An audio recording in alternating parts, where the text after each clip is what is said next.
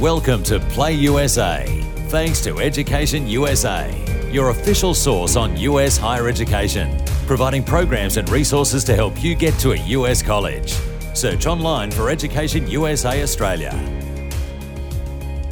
Welcome to another episode of Play USA, where we catch up with Brisbane's Eric Padgham. He's just finished his freshman year over at the University of Arizona. He's had a great start to the spring. He was 11-4 in doubles and 22-6 in doubles in the fall. He was partnering Gustav Strom, the Swede, and what a NCAA tournament Arizona had. They made the last 16. Of course, they were hosts for the first two rounds. They beat Boise and Oklahoma State 4-0. They made it all the way up to the Sweet 16 at the USTA National Campus in Orlando. They went down to the eventual runners-up, Ohio State.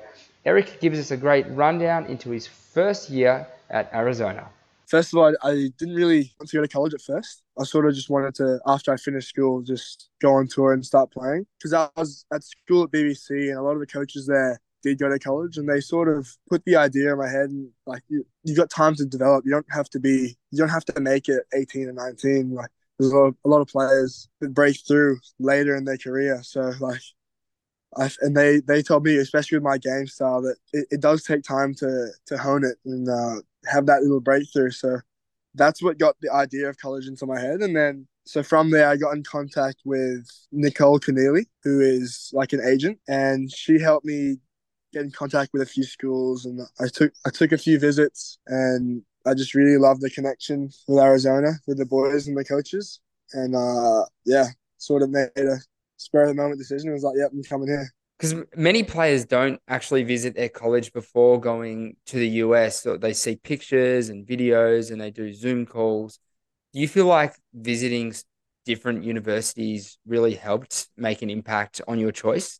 Yeah, definitely. I think, when I had the choice of doing the visits or not, and I sort of wanted to do it right and really, really make a good decision, because it's a decision for the next 4 years of my life, so I didn't really want to make a bad one. So, I took the visits, and I think on those visits you really get to, because on calls you can talk to the coaches and sort of get to know the coaches really well, but you don't really get to know the players. And I think the biggest thing for me was when I was on those visits, I sort of saw the connections between the players and how they, especially under pressure as well, how they come together under pressure. And I think that's what set apart Arizona from the rest, was just the connection between the boys and the coaching staff. Just when times became tough in dual matches, they came together, and I think I really liked that when I saw them play. Because I guess it's a whole different experience. You know, you played the ITFs before coming over to college, and then you've been at college for a year. You saw the boys play while you're on the visits there. What sort of differences are there from an environmental standpoint? Obviously, they're still playing tennis. It's the same sport, but there are a lot of differences. Yeah, definitely. And even a couple tournaments I played after college, like you can just you really feel a difference. Like it's a lot quieter out there on the Futures Tour. Like there's no big come-ons after every point. I'd say there's a lot more adversity to deal with in college, which I guess makes you tougher mentally. And obviously it's a kind of a different system. You play a set of doubles and then you go straight into your singles, no warm-up. So there are definitely a lot of it's the same sport, but definitely a lot of differences you have to deal with.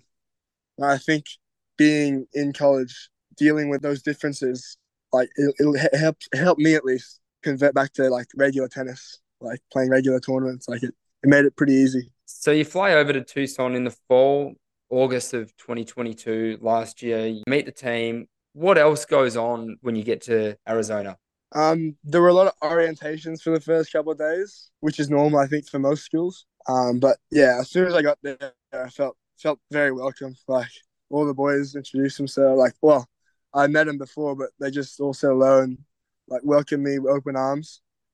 And I came in with two other freshmen, Jay Fran and Dom Rowland, and we all connected pretty quickly. And yeah, like the first week, after the first week, we were all pretty tight knit already. And same with the coaches, like all pretty close, by the very first week. And yeah, I found that was like really helpful to get settled in. So you get settled in, you play a fall season. Just give us a bit of a picture of what the fall looked like at Arizona. I know you played some scrimmage matches and you played some uh, ITA tournaments, probably some indoor tournaments as well.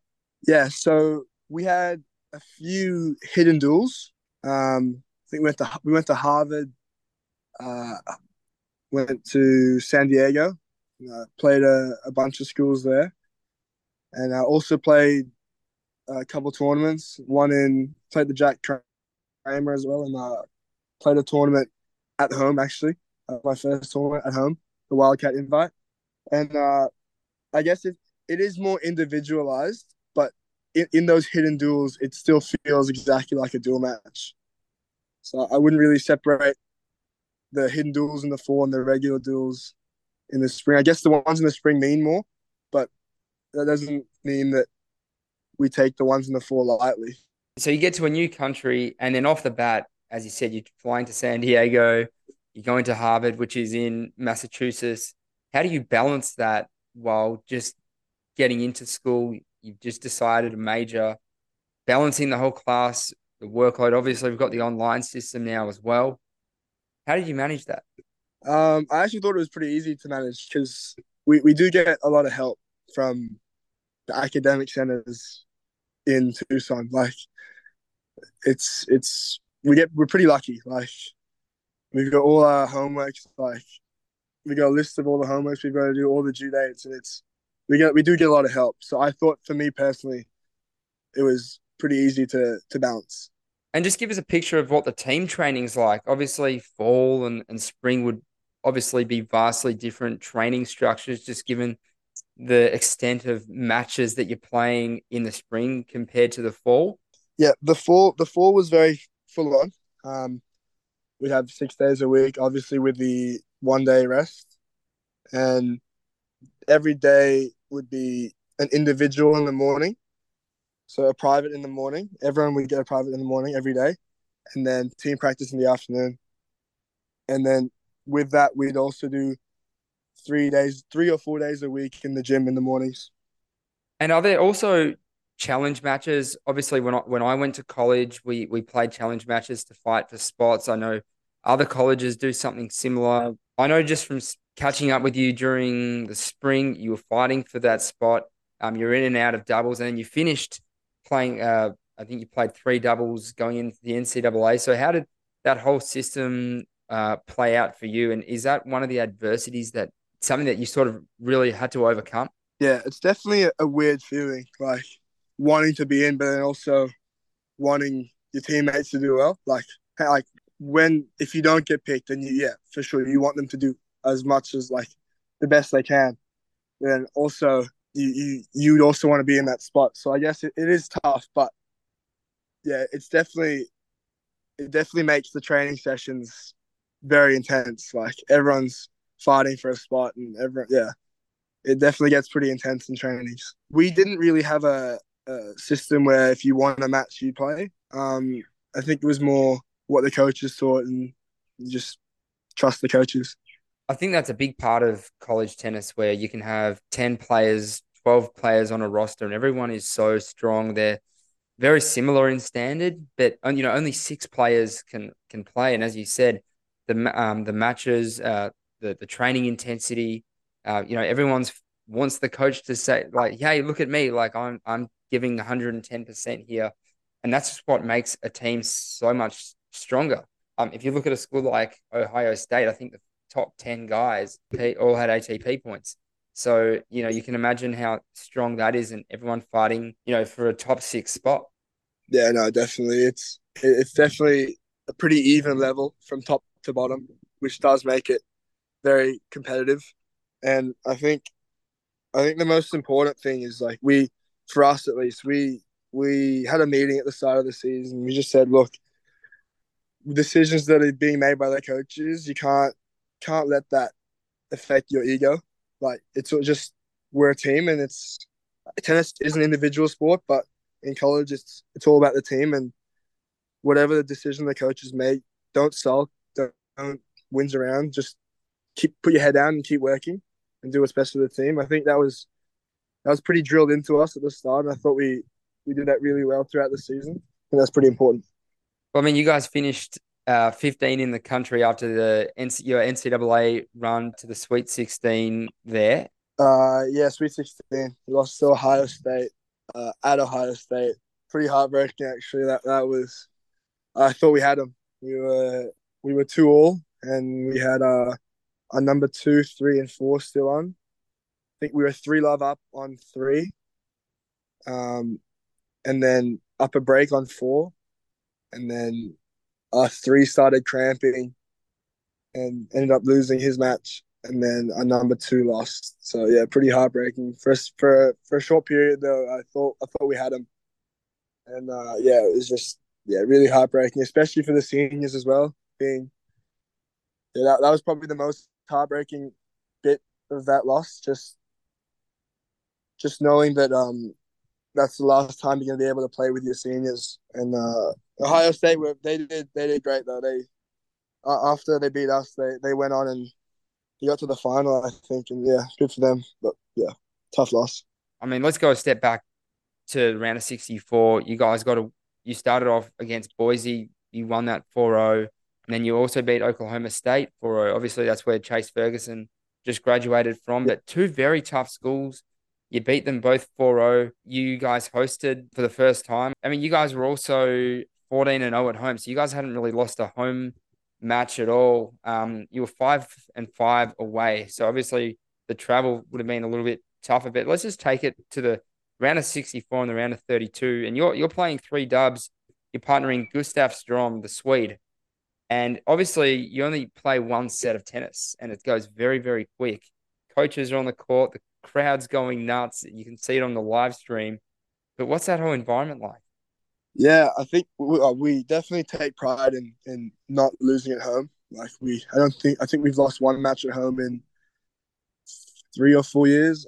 I'm not too sure, but around 3 or 4 years. And yeah, we as soon as we found out we were hosting, we just all emphasis on taking care of business. And I think yeah, we did that really well with 2-4-0 wins against very respectable schools.